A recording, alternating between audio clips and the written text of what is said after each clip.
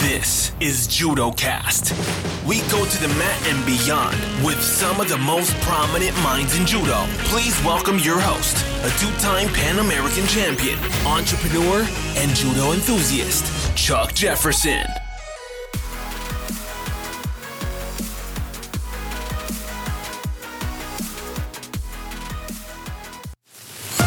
Our next guest is the definition of a complete grappler. A former Division I wrestler that holds a black belt ranking in both judo and jiu-jitsu. He was a 3-time United States national judo champion and a 3-time UFC championship coach. He traveled the world for over 10 years representing Team USA as an athlete, and now he shows his unwavering support for the sport of judo as a mat-side coach for the national judo team. We will talk about the difficult balance of coaching and fatherhood and the challenges of coaching your own kids. He spent his childhood under the tutelage of his father, who made him take a very scientific approach to judo at an early age. This analytical study of judo later helped him excel both as an athlete and as a coach, as he utilizes judo to help reframe the conventional wisdom in other grappling arts. He was a California state wrestling champion and one of the most sought-after high school athletes in the country. Upon his graduation from Temecula Valley High School, he was offered a full-ride scholarship to the University of Nebraska. You will hear the story of how he ended up circling back to his first love of judo. Please welcome former judo champion and current coach to many of the greatest combat athletes in judo, jiu-jitsu, and MMA, Justin Flores. All right, I am joined today with my man, Justin Flores. Welcome to JudoCast episode number 5. Justin, thank you for spending your night with me tonight. It's a pleasure to have you on. Why, thank you, Chuck. It's been too long, brother. Thanks for having me on. I'm humbled and honored that I would get to make the JudoCast podcast. Yeah, man. Of all the people I've got on my list, you were definitely on the short list of people I wanted to get to because, all the experiences that you've had, outside of our traditional judo world are of interest to a lot of people out there. And, even for me, you've kind of been up to a lot of things and you got a lot of cool things going that are connected to the judo world. And a lot of people out there that are in that traditional judo world don't see how broad and how big the world of judo can be. And I think that you've kind of got your feet wet in all different types of judo and grappling. So I think you've got a lot of experience that we can all learn from. Thanks. Yeah, it was always kind of my goal to spread the knowledge of judo in other domains. So I had, when I finished my schooling at Menlo College, I had a really cool speaker from Google come, and he talked about this thing called paradigm paralysis, and just paradigms. And being in a domain like area of understanding, like say you're in sports or business world or all these areas where there's conventional wisdom. And I always wanted to utilize judo as the crutch in other forms and disciplines, like in the wrestling or MMA or in martial arts in general or art. So I utilized what I had. My upbringing was just traditional judo. That's basically eat, sleep, breathe, my father, my brother, my family. That's all we were about. So I know that's not that applicable in the real world. So I wanted to kind of reframe my knowledge base into other domains, other areas where, I could kind of utilize what I already knew and it could help others too. I mean, that's pretty cool that you kind of did this by design, because a lot of us are, shooting from the hip and we're looking for, new activities or new goals. And to say that you thought that way from the beginning is pretty cool. But so a lot of our listeners out there that may or may not know Justin, I know Justin has a really big following in the grappling world. And of course, all of us in the judo world are well aware, but Justin and I both grew up on the same circuit in Southern California, going through the Nanka Yudangshikai and all the local tournaments. Justin is, I think, 3 or 4 years younger than me, but we grew up in the same world of people. And back in those days, I think things are a little different now, but we had a lot of tournaments. So I remember watching, like I was a few years older, but I remember watching you, as somebody that's a little bit younger than me when I was in high school, even, and you're in middle school, and watching you and your brother. It was always like a pleasure to watch you guys even just warm up for a tournament. I used to go, by the time I was in high school, I was kind of the lonely guy. I didn't have a lot of kids in my club. And I would go to a tournament. I'd watch, you and Jake warm up, and you guys always had when you say traditional judo, whatever it is, I mean, you developed like this, beautiful judo, for lack of a better description. I mean, your judo is amazing. It always has been, but you had that from the very beginning. So for me, like looking down at somebody younger than me, and Jake and I are a little bit closer in age, but watching you guys, perform, like even at the early days on the local circuit, like you guys, like we all knew that you guys were going to make it, to a high level of judo. So it was fun to watch in the beginning. Man, well, I appreciate the compliment for sure. Me and my brother, my dad was kind of a scientist with it. He broke things down technically in a way that it might be a little bit different compared to other senseis and coaches, where my dad's a doctor and he a genius in his own right. For sure. When he raised us on the mat, we had to call him sensei, and we were really highly disciplined. We would have to train before school and after school. I remember walking home with my brother from elementary school numerous times, knowing that we were going to go home to, a 2-hour session in our living room about how the 65 kilogram Olympic final went in the 1984 Olympics, and how all these gripping exchanges were nullified, and how entries were all trajectories of angles and all broken down like as a math, almost as an algorithm.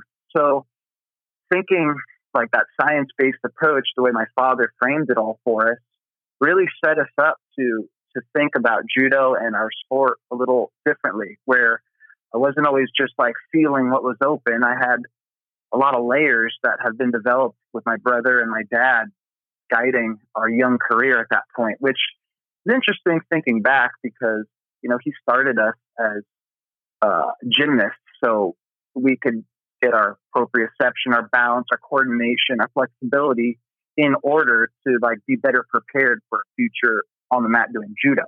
And a couple weird little known facts, my brother and sister and I, we were members of the San Diego Sandskippers jump roping team, where we'd tour around the western half of the U.S. doing competitions and demonstrations at SeaWorld, Disneyland, at malls. And it was something that kind of helped throughout my career, or just even to this day, for coordination and all those different things for just cardiovascularly and cutting weight. A little different approach. Cutting weight always. Right. When you're in Eastern Europe in the winter, there's not a whole hell of a lot of places you're going to be cutting weight. So you got to find a warm hotel room and jump rope. That was usually my go-to. That explains a lot of things. I mean, I didn't know that you had like formal training in jump rope. We actually were talking about you recently. I'm working on some jump roping with my kids at the dojo, and I'm actually not good at jump roping, but for some reason, like your name came up. I'm like, Justin was always so good at, skipping rope. You obviously have to have the skill set that's good enough to where you can get a good exercise. For me, I can't really get a good exercise doing it because my technique is so horrible. So it's hard to do. It's funny because it is. It's hard to get a workout if you mess up every other jump, Right. So, yeah, just keeping a rhythm and going I try and still get about an hour in a week when I can, So my needs are impacted, so I have to make sure that I'm on mats that have some subflooring or a give if I'm going to do that. And actually, you helped me. I built a dojo in my garage, the quote unquote flow factory that Jason Herzog named it. But so I have 3 layers of tatami, so there's enough give there where I could jump rope and actually take some falls in there. Yeah, you got to do what you got to do to keep your body healthy. We're aging young men here.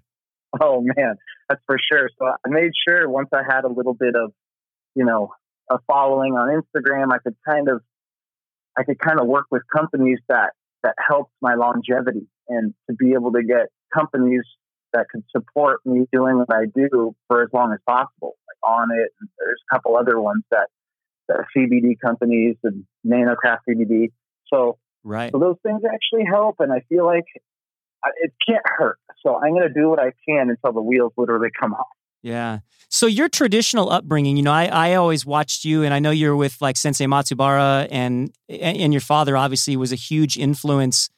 What do you think now, like looking back on your career, like the relationship that you had with your father, spending so much time in like And there's difficult times that you're spending with, together. You're cutting weight, you're preparing for tournaments, you're there for celebrating the wins but also the losses. And, you had the fortunate thing to go through that, with your brother and your father that was there the whole time. And I think that's pretty cool. And, I have boys that are doing judo now, and I always just hope that we can continue to have a really good relationship, through their judo careers. And it seems that you were able to have that. Yeah. I mean, it wasn't all rosy. My father, it was strange because at a young age, I really didn't look at him as a father. I looked at him as my sensei, which is strange. And he made that distinction kind of important. He made sure that, there wasn't favoritism on the mat where there's 30 people. And I'm like, Daddy, no, it was sensei.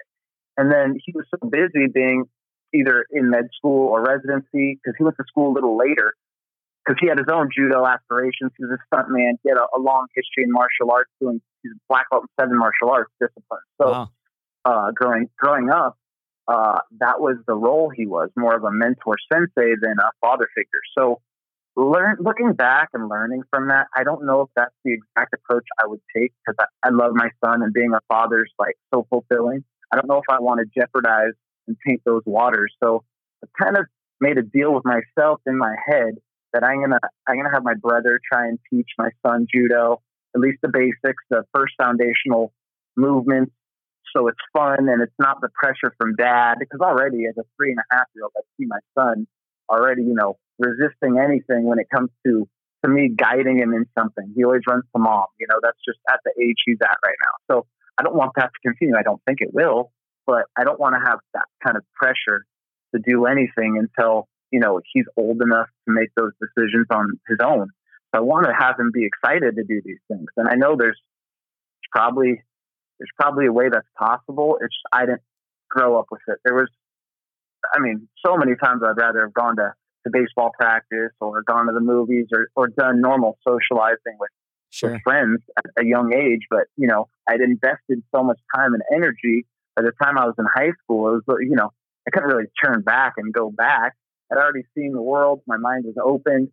I was no longer just a normal kid. So that upbringing changed the way I kind of have an ideology of the world that's different than, all the friends I grew up with. So I just kind of kept going with it rather than, I want to be normal. Right. Yeah, I think we all go through that to a certain extent. I have kids myself that are judo players, and I think it's a fine line, and I'm definitely no expert. I'm just a few years ahead of you. My boys are a little bit older, and every kid is definitely different. And, I feel the same way. I'm constantly talking to myself about how I'm going to kind of walk them through this path, because I want them to love judo, and so far, so good. Sure. But, things can change at any minute. So when you grew up, obviously you were doing judo since you were really young. When did you get your start in wrestling? So, did you say when did I get my start? Yeah. When did you start training wrestling when you were just as young? Oh, yeah, no, wrestling. So, I wrestled in a tournament in 7th grade. It was the Greco State Championships, and I had never worn wrestling shoes. So I started judo when I was 8. So this is 7th grade and 8, so it's about maybe 14, 13. So I had a good 5 or 6 years of judo experience before ever setting on a wrestling mat. And I went the night before to a teammate's father's house, the Halsey family. I remember them. Their dad was all Marine champion, Olympic, alternate. Their whole family is in like the Wrestling Hall of Fame. San Diego, if you ever stepped foot on a wrestling mat in San Diego, you know the Halseys. They were also really involved in judo, and then Brandon Halsey was the Bellator MMA champion a few years back. Right. So I went to their house, and it's not really a secret, but he was pounding Coors Lights all day, and it was 7 p.m. and he was teaching us how to score points in his living room. And it just was kind of like, okay, it was kind of a freak show. Right. So I show up the next day to the tournament, and I don't know any of the rules. Every match I wrestled in, I got 2 cautions, and the third one I'm DQ'd from the match because I either tried to grab their leg or I did an illegal move. But I made it through all the way to the finals, and I won. So I had like 5 or 6 matches, and I won the Greco State tournament. I'm like, oh, wrestling thing's kind of fun. Right. So, so a few, a few months later, I'm in 8th grade, and I started getting on the mat more religiously and learning, shots and sprawls and some of the basics. But it was mostly my hips and just the different way that judo teaches you to be light on your feet and to utilize your opponent's off balances is the concepts that I kind of grasped early, rather than trying to grind out and force things that to outpower your opponent. So that was something I could always kind of utilize, was like timing and feel, rather than that strength and grit, which of course you have to learn in wrestling. You can't just shy away from the whole time. But I had a little advantage there with all the mat IQ and time I'd spent on the mat, that sure, I was wrestling high school seniors when I was a freshman. I had wrestled for 9 years and I had wrestled for a year, but I was able to utilize, a lot of techniques from judo. That's what differentiates you from a lot of the judo players that I grew up around, including myself, is that you were able to adapt. And I know you say it was a lot of obviously from the beginning, you won a state championship with no experience, but later you went on to be like, not just a good judo guy that was good at wrestling, but you became a really good wrestler. And most judo guys that I know, like for me, I was a judo guy that did pretty decent at wrestling, with my judo, but I was fundamentally never a real good wrestler. And I remember watching you, and so you went to a really, really high level of high school wrestling. And, for those of you that don't live in California, the California State Wrestling Championships for high school kids is an extremely tough tournament. And so for you, after just a few years of wrestling, you're wrestling versus, kids that have probably been doing wrestling since they were 4 or 5 years old. And you were able to become, a multi-time medalist and a state champion. Yeah, I was fortunate to have really good coaches in high school. Our team, my freshman year in high school, we had a new coach, which created a whole community that surrounded the sport of wrestling at our high school, Temecula Valley High School, and brought in a booster club and created a really hotbed for wrestling. Our dual meets would get 3,000 to 4,000 attendants. Wow. And we were ranked 3rd in the country my senior year. And my brother only got to have 1 year of that. And in that 1 year, he placed at state, whereas the previous 3 years, he was always, knocking at the door. He was just good enough to make it to state, or would take down some of the best people, but couldn't, figure the whole thing out. And within a season, my brother and I were state placers that first year of having this new system in place, where Arnold Alford and Lyndon Campbell was actually a judo player who had won state in California twice. And he was a national level judoka who trained at Chenry in Los Angeles growing up.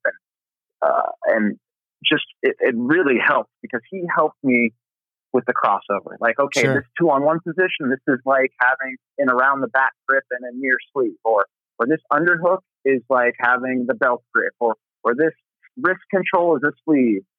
So all those things, I really was on like kind of hyperdrive, where I would wrestle as hard as I can during wrestling season. And then the day wrestling season was over, I was doing judo every day. I would not, wrestle in the off season or do judo in the wrestling season. So I was like kind of just a seasonal athlete at that point for 2 sports. And, it was difficult to be able to manage and balance both of them, because I'd take a long break and then I'd get back involved, and there would be a couple bumps those first weeks. But then, it all worked itself out. And I think that helped with me not burning out of either sport. I put my whole heart and soul into one or the other, but the two blended really well.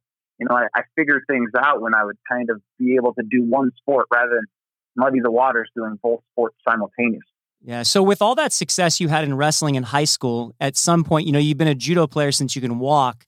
And it's possible, I know, with, the social factors that, judo possibly took a little bit of a backseat to wrestling in your mind. Is that the case? Or were you always thinking judo first?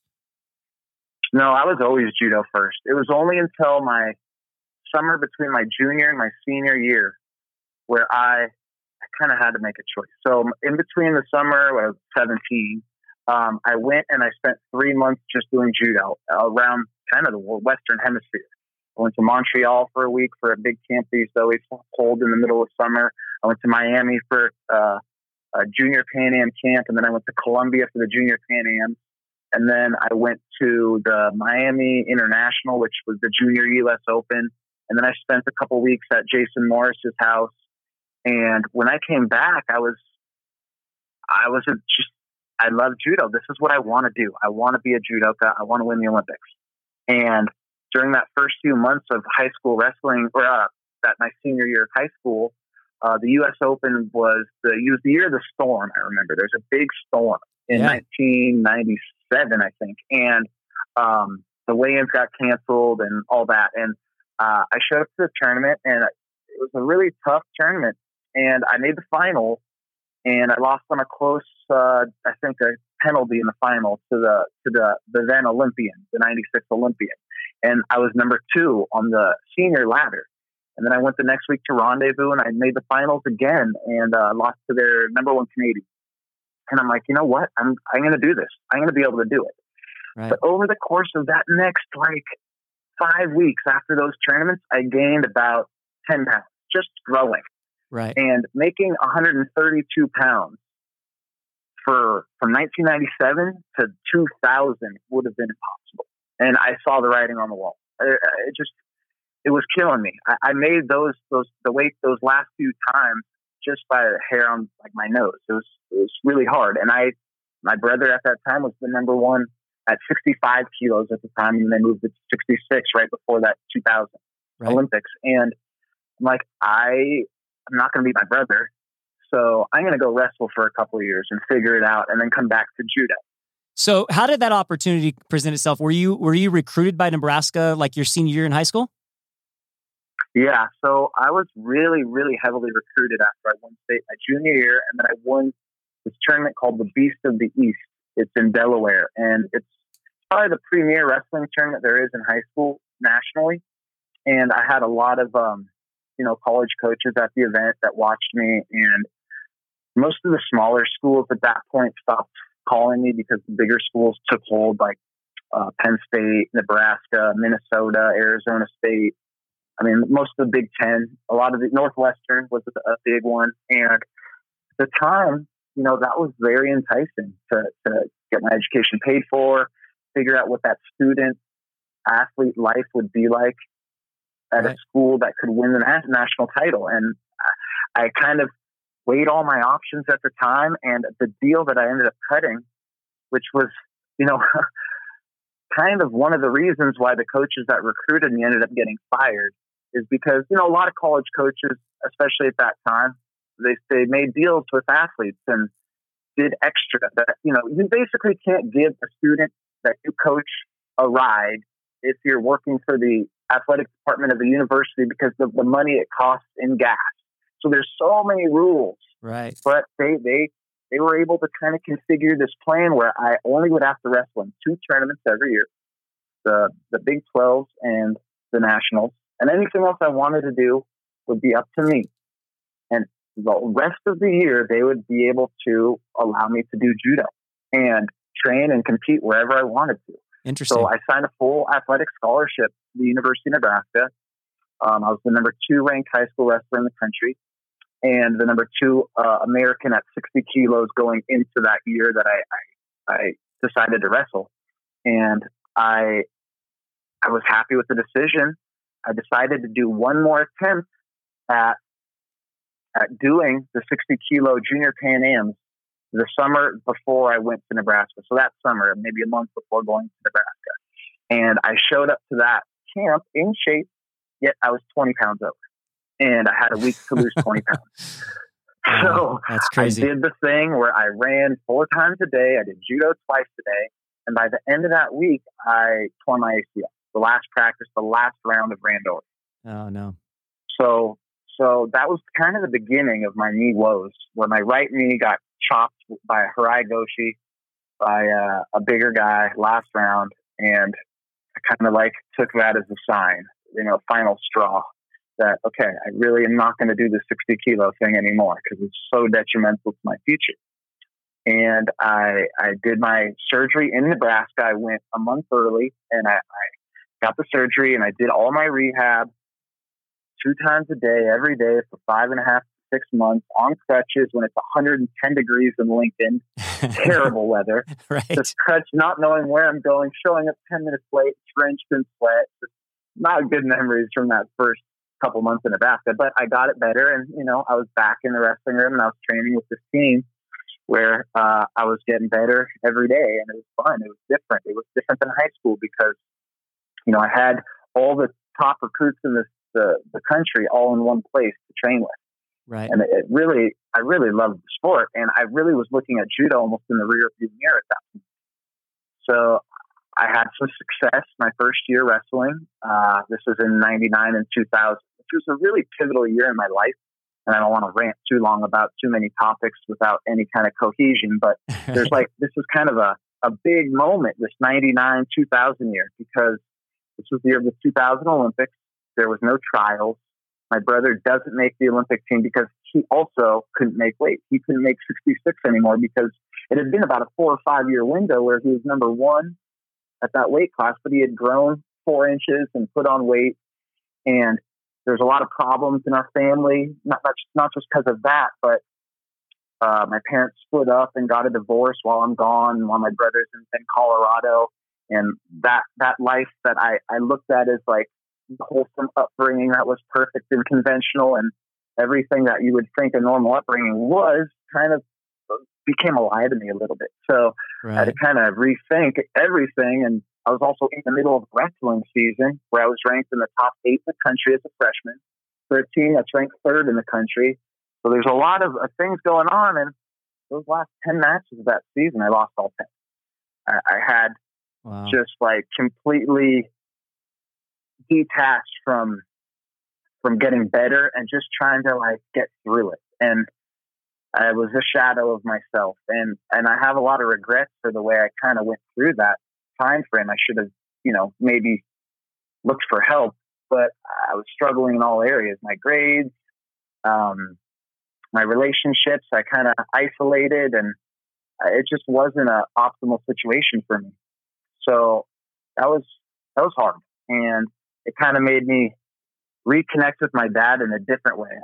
Or just connect, because he started to call me and become a presence in my life for the first time and almost ever that didn't have anything to do with judo. And it was kind of hard for me. Yeah, it's also a tough time because you're also a grown man for the first time. You left the house, you come back. The relationship with your father is different. Yeah, there was a coming of age. I was kind of reframing all the things in my life, and also I'm 1,500 miles away, the only Californian on my team. So it was hard to relate to a lot of people. But I had my coaches, and those were my Jason Kelber specifically, who was an amazing wrestler.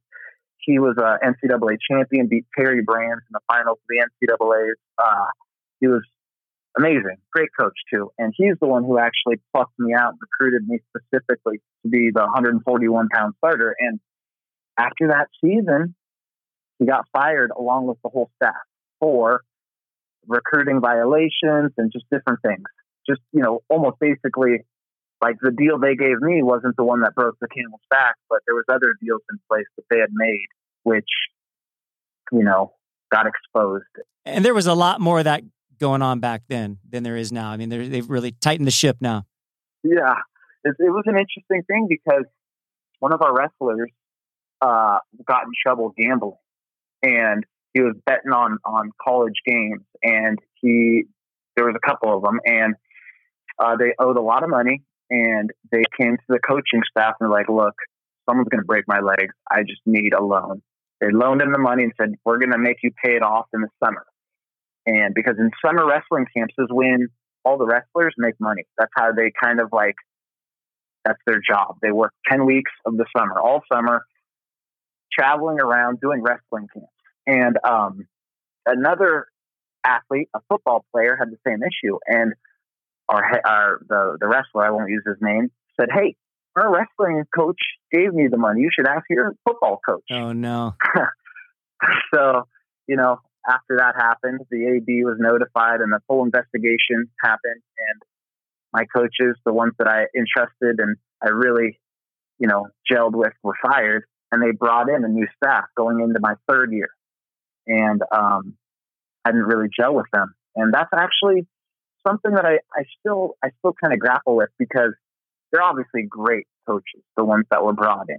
I was young and immature and never gave them the chance that maybe they deserved, but it just wasn't right to me anymore. I'm like, I'm missing time doing judo right now here with this group, this group of coaches, this vibe I'm feeling. At that age, I don't think I was that intelligent, but I feel like I was a good judge of character. Sure. And the head wrestling coach there, you know, the first day he cut my scholarship in half. He didn't know me, didn't talk to me. That was just his first move. So it was hard to look at him as like anything but like, what are you doing? Right. So I gave it a shot, and I wrestled for that first half of my sophomore season. I was a redshirt sophomore, my third season. And on a snowy night, the night before a dual meet, I packed up my truck and I drove home in the snow. I told the team captain, Brian Snyder, and I'm like, you know what? I'm going back to judo. This isn't for me anymore. I wish I would have done it better. I wish I'd have cleared out my locker. I wish I'd had a face-to-face conversation with Terry Brands and Mark Manning. But at the time, I just was so over it that I came back to Southern California and I tried to kind of find myself. I just doubled down into the sport of judo. Right. And it kind of brought me back into the fold after a good three years off the judo.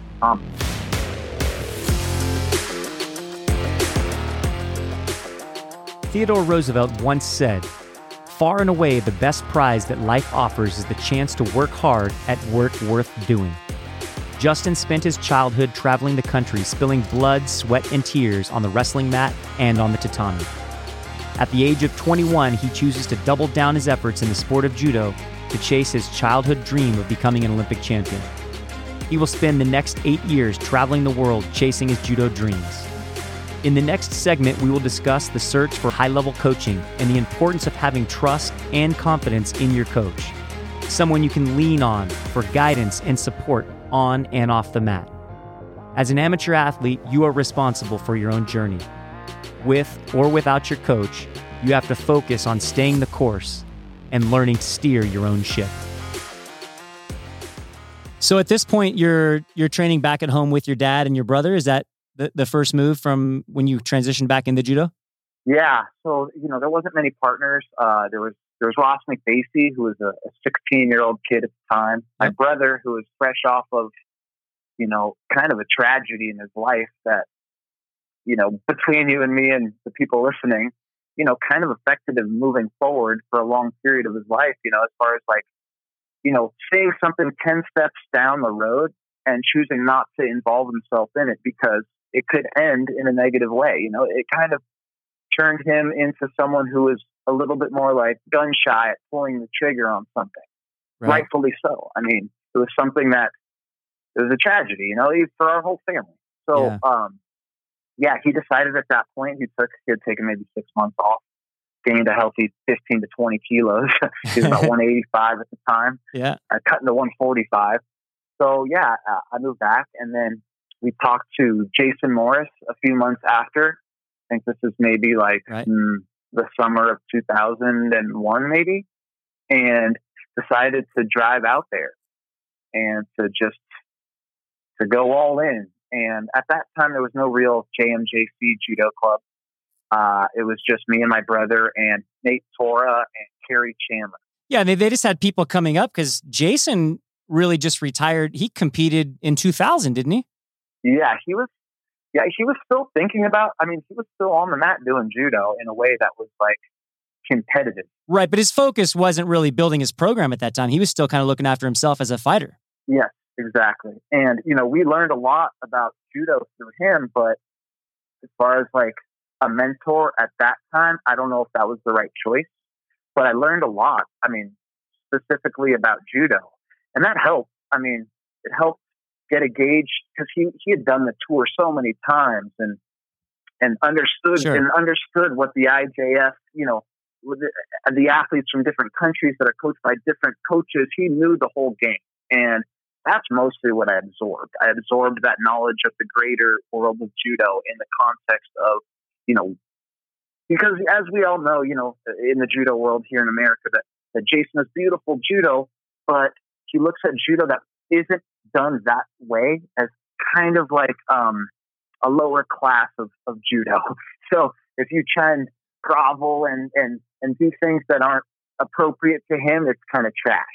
Where, you know, a lot of that psychologically worked its way into my style where, you know, I probably could have and should have and still ended up doing a lot of, you know, quasi-wrestling techniques with a gi on, you know, because at that time it was legal. Before 2009, you could do fireman's carries and do double legs and those kind of things that I felt like I could have and should have ended up doing and utilizing more and more, especially when I'm in Eastern Europe. I got to understand that that's part of the sport. So it worked well to a certain extent, I think. Yeah. I mean, I think that all of us in that era, we had struggles with trying to find, you know, where to go and what to do. You know, there was a lot of people that were asking me to leave San Jose and come train, but there really wasn't, there's not a lot of high level judo programs. And like you said, there's only so many people in the country that really have a good understanding of the international judo scene.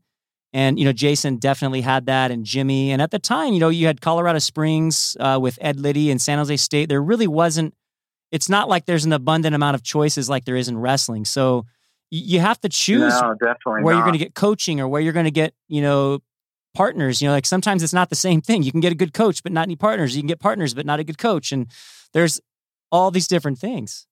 Yeah, exactly. And I think the secret sauce a little bit is, I remember I had Steve Cohen pull me aside once, and it was kind of a profound thing. He said, he's like, no matter who's coaching you, go everywhere. Train with everyone. Don't limit yourself by having a guru, like, especially here in the U.S. And, you know, it's something I pieced together a little bit, but he kind of crystallized it where, you know, I had been, as you know, I spent a couple of years in San Jose. I spent a couple of years, more than a couple of years at the Cohens. I would go 4 to 5 times a year and spend time up there. Colorado Springs, my brother lived. I trained there numerous times, sometimes weeks on end. I went down to Budokan plenty in Florida, went to Jimmy's, went to Jason's. There's no like, I don't think there's a real method or scientific, or like you could pinpoint, this is where you need to be a champion. Because these are where all the X's and O's make you to the top of the mountain. You know, I don't think that's really the case here in the U.S. for a lot of reasons. Sure. But I think hitting the road and figuring out, you know, your own destiny is the important part here. Unless you do have some great partners in your vicinity, I think you have to. Yeah, I mean, I think there's pluses and minuses to both, and you know, hindsight is 20/20. You look back, and I know that you moved around way more than I did. I mean, I traveled a lot for occasional training camps and trips to Japan, but for the most part of the United States, I was at San Jose the whole time.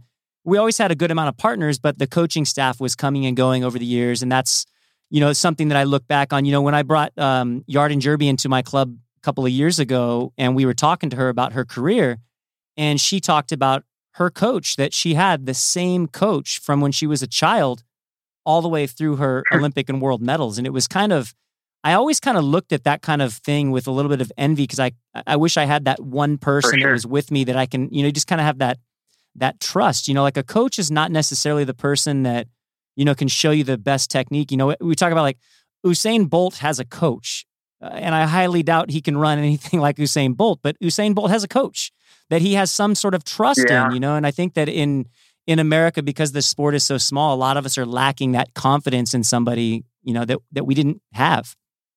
Yeah, I think you touched on something there, that, you know, a coach doesn't have to be just the technical guy that gets you to where you need to be because he understands judo. I think it's someone that you trust, someone that can help guide you or guide you into the right direction if there's a crossroads, someone that's there next to you in the heat of battle that you could lean on for any kind of moral support, as well as just, you know, someone you could look at and they know what they got to do to win by the look you give them, you know. And I try and be more than just one thing when I'm coaching now. I try and, you know, help in all facets where, you know, if it's a warm up, if it's whatever the athlete needs, I feel like that's more important.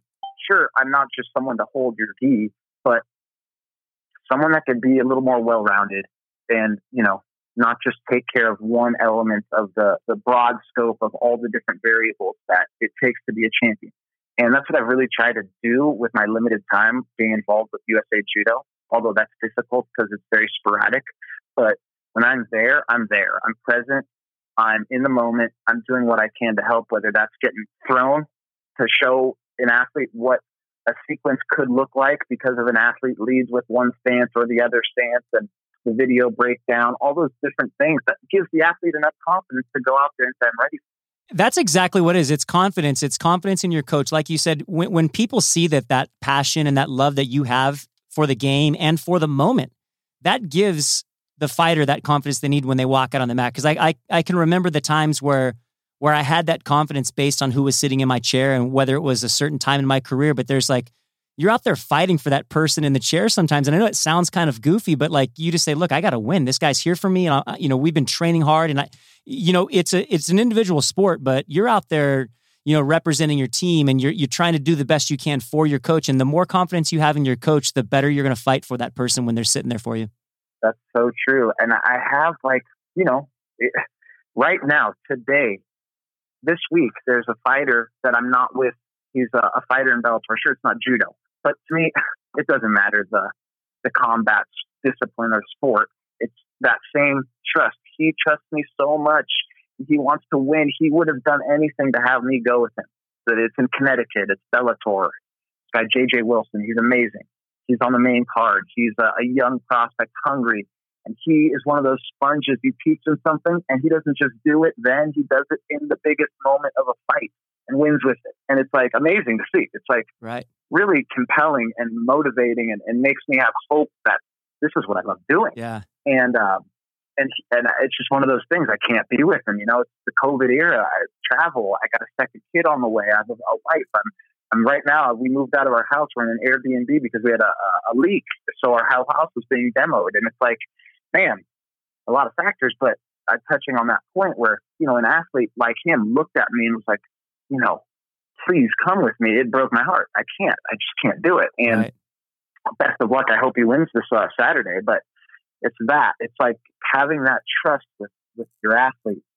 And that's really what it's about, is having your athlete reach their potential. I know, a lot of us, you and me are and my brother are three of probably the most qualified, statistically successful judoka in America that didn't make an Olympic team. And that's something I really have been okay with for a long time now. It's not something that really dawns on me, that gives me heartache or anything, because, it helps me in this new chapter of coaching. And I feel like I've lived multiple lives because I had to deal with that. And I've had to okay, I didn't make it. What's next? I've dealt with those things. And, having a coach there, my brother was the most comforting aspect of being in a coaching chair. So he wasn't a coach per se, but I had been with him since I was 7 years old on the mat. And that's something, that you can't put anyone else in a box and tell them to recreate what my brother might look like or say in a moment that's going to help me. So in the finals of most events, like the New York Open or different tournaments that he came to as not a competitor, I made sure he was there coaching. And a lot of times he didn't have one of those dumb coaches badges, and he would get booted. But it was still the fact that he was there, and I could look for him. That was, some of my most successful events were the times he was there. Yeah, you and I have had, I think our careers were paralleled in many ways. I think we had some of the similar struggles. Toward the end of your career, you're training in San Jose. So you and I were training together a lot. Over the years, we've traveled a lot. I think we had similar results in not just like the tournaments that we were able to win, but you and I both had the same problem too. I think on a good day, you could throw anybody in the world, but you just had a hard time putting it together every time. And I think that was a struggle that on a great day, I was able to beat some really good judo players. I've beaten world and Olympic medalists, but never at the right time. It's tough looking back, but I'm like you. I don't have any, I don't have any regrets on my career. I moved on. I was down, but you and I both, we finished as, Olympic team alternates, which, a lot of people think, oh, that's great. You got to go. I'm like, no, we didn't get to go. No. But, and especially now that you've got kids, you realize the world is much bigger. But so when you finish your judo career, so So for some of the people out there that don't know Justin, you came back to San Jose, and oddly enough, through wrestling, I believe, you were able to end up getting into Menlo College, which is a great place to go to school and, finish up, train. And so how did you end up at Menlo College? So it's kind of total happenstance so the San Jose Olympic trials in 2004. So the head coach of the wrestling team at Menlo went to watch. And he, my day ended very disappointing, about as disappointing as it can end.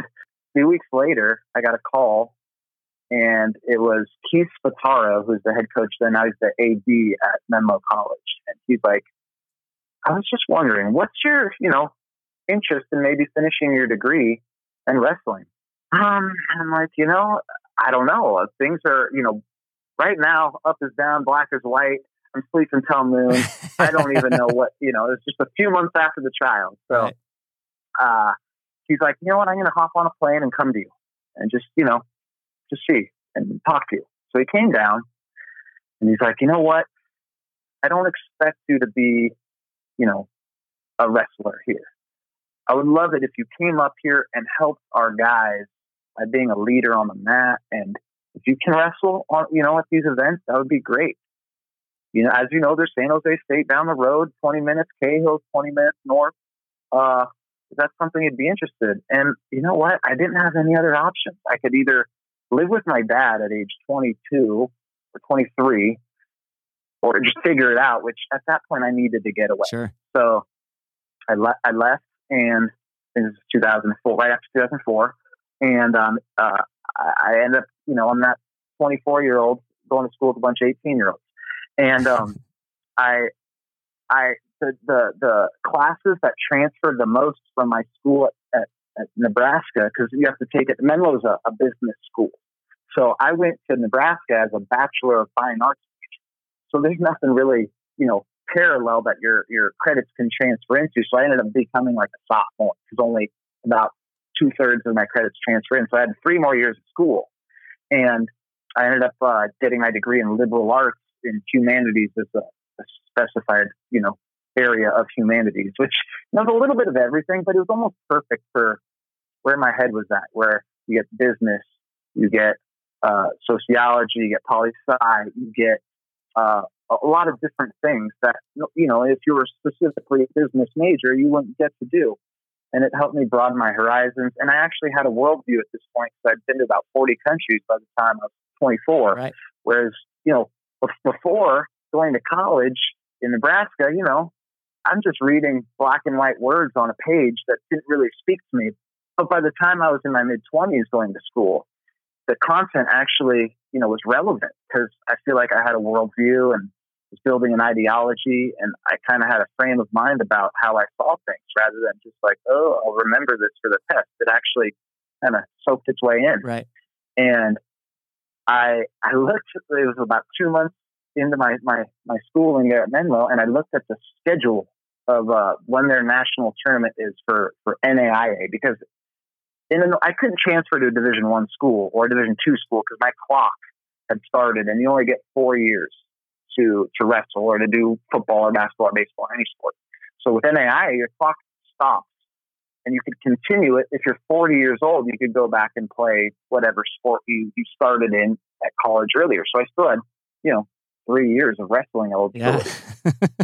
So I was like looking at this, like, I don't know if I want to do all that, because I wrestled in a couple tournaments, and it just wasn't the level that would excite me. I think I had 9 matches, and all of them were technical falls. And it was just like, I was used to wrestling the best of the best. Right.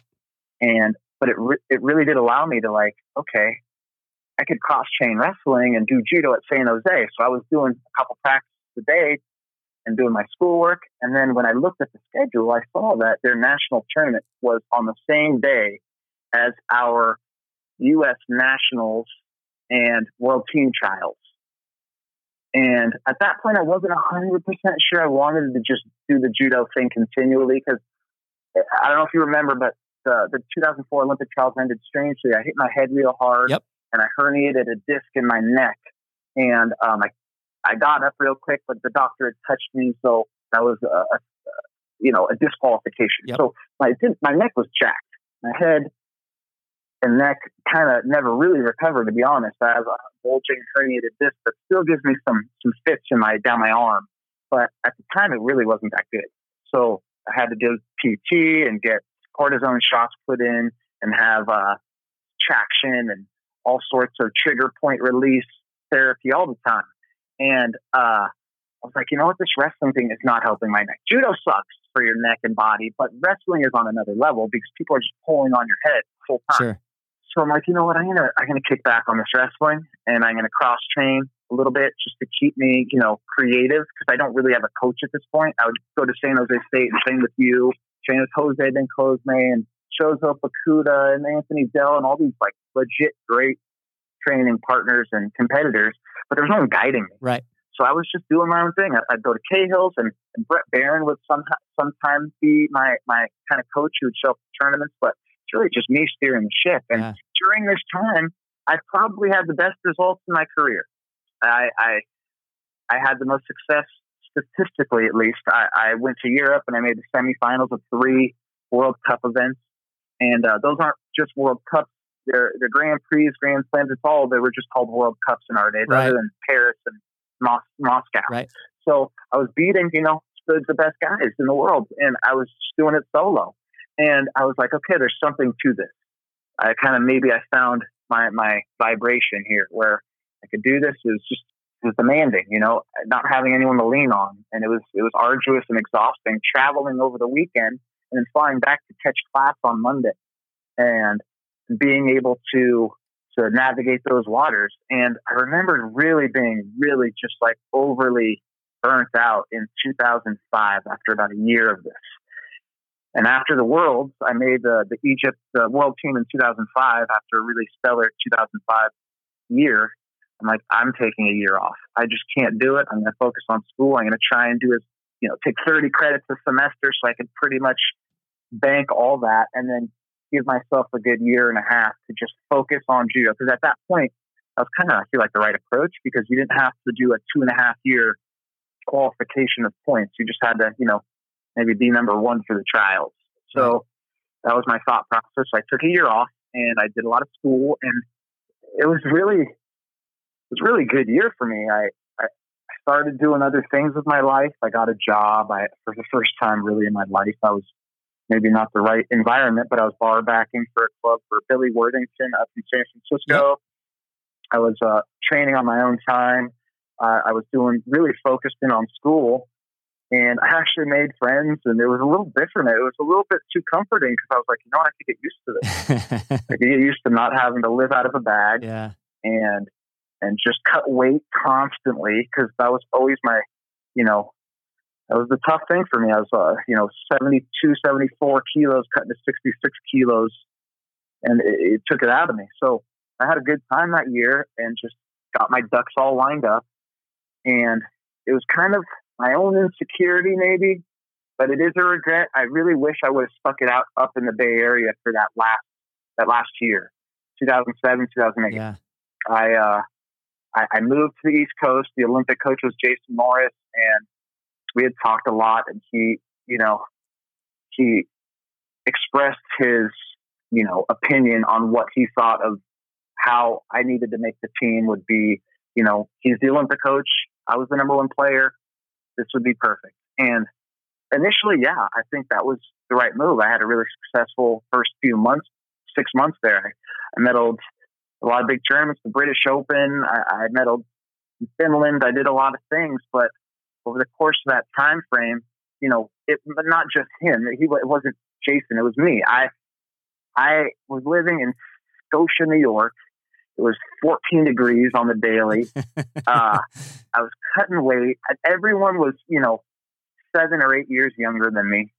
I didn't have that much outside of judo. And I felt like leading up to that, I should have taken more stock in that was important to me. Not just the sunshine in California, but just like having people I could relate to on the daily. Right. It was tough. It was tough to be able to just, okay, I'm all in judo. This time I'm 27, I'm not 17 where that's like easier. I had other interests. I had other needs socially, and maybe I wasn't able to perform the best because I just wasn't content. And I was looking over at other places I'd been, like second guessing all the time. And that was on me. I probably should have just stayed the course and been able to function for that last time and really known that this is important, so I'm going to do it. But I wavered, and it became more and more difficult. And I felt like I isolated almost myself from the people around me because I had that thought process that I just explained. Yeah, it's a tough, in hindsight, looking back, at the things that you could have done or should have done. We all kind of do that, especially those of us that, kind of fell short slightly from the goals that we had for ourselves. Looking back, we all think like, what could we have done different? And there's no real answer. I mean, judo, grappling, wrestling, these are sports that are just, the finest detail can make the difference on a match, and it's something that we can sit there and, so little, there's no takebacks, right? It's like a quick thing happens and it, okay, there was a $6,000 trip that lasted 6 seconds. Right. Like it happened to me. You were at one of these tournaments. Oh, I've been to a few of them. I went to a tournament. We were in Korea, and it was my first tournament back after the Olympic trials. And I'm like, okay, I'm gonna do this. It was maybe 6 months after the Olympic trials, and cut weight, flew, did all the whole song and dance. We got to Jeju Island. First round, I have a guy from Niger. He's about 6'4". Right. And he grabbed my leg and ran about 75 feet to the next mat. And I fell flat on my back. And I had to contemplate all the decisions I'd made in my life for the next 3 days while I'm sitting there, Yeah, it's a long flight home after a day like that. Oh yeah. That same day, I think I actually had a pretty decent day, and I remember I was. Oh, you had a great day, dude. You fought for third, and I remember you fought at the time the Korean, the number one, who was Won-hee Lee, yeah. And you should have won that match, dude. I remember it. Yeah, so that was the semifinal, and then Fritch, I was winning with like 30 seconds left, and he caught me. I was like, I can't believe I just fell for that. 30 seconds left, I lost. I was like, yeah. So yeah, those are the days, man. That's how it all works out. So after all this happens, I mean, you and I have had some good times together on the mat. I was just thinking of it when I was headed over here to do this about some of the fun times, because I know we talk about all the crazy stuff. There's a small memory that I'm gonna shoot out at you right now to see if I'm sure you remember, because it was one of those times where it's a little bit crazy. I know we won't talk about all the crazy stuff, but just the life of an athlete traveling. I remember going one time. You were my roommate, and I think it was the British Open. We were in London, I think, and we fly over here, and this is what Americans have to deal with: a long flight to get to these tournaments. So we're like jet lagged. So you and I like pass out. Oh, I remember. I know exactly. Yeah. We're in our room and like we wake up and we're like, man, there's like fire alarm going off. So we're like, we kind of just like, we're zoned out. I mean, we're like jet lagged. Wake up. I don't even know what time it is. So we open the door and there's like smoke in the hallway, and there's a firefighter. He looked at you and I, and he was like, are you guys insane? You're still in your room. Like, they gave us those little fire the little fire blanket things. Yeah. They were like made of tinfoil. Everyone's already outside in the parking lot of this big hotel, and they're like, we're walking out the door. They're like, you guys were in there that whole time? It's actually on fire. Dude, I remember being so groggy, like waking up and feeling like, wait, is this a dream? Oh, wait, there's a fireman right there. Huh? And I wasn't even wearing shoes. And it turns out that fire, if I remember right, I think it might have been Bobby Lee. I think a judogi on a lamp or something caused that fire. It was Josh O'Neill and Bobby Lee. They were, two young groms on the tour that were kicking ass and taking names, but they were definitely like, whatever, right. Let's just throw our key on the lamp. And the whole hotel had to be evacuated, and it's cold out. And I remember going outside in a shirt and shorts, still groggy, jet lagged, no shoes, and being like, what is happening? I have to lose, in my head, of course, tournament's in 2 days. I'm 6 kilos over or whatever, dumb amount. I'm like, how is this? The tournament over? Can I eat? Oh, that's funny. Tune in next week as we continue the story of Justin's judo journey. At the end of his competitive judo career, he was on a quest to find his place. And before he knew it, he was cage-side coaching his lifelong friend Ronda Rousey as she was defending her UFC Bantamweight Championship title. Thank you for listening to JudoCast. Please remember to hit the subscribe button on your podcast app. For show notes and additional content, visit judocast.com. That's JUDOcast.com.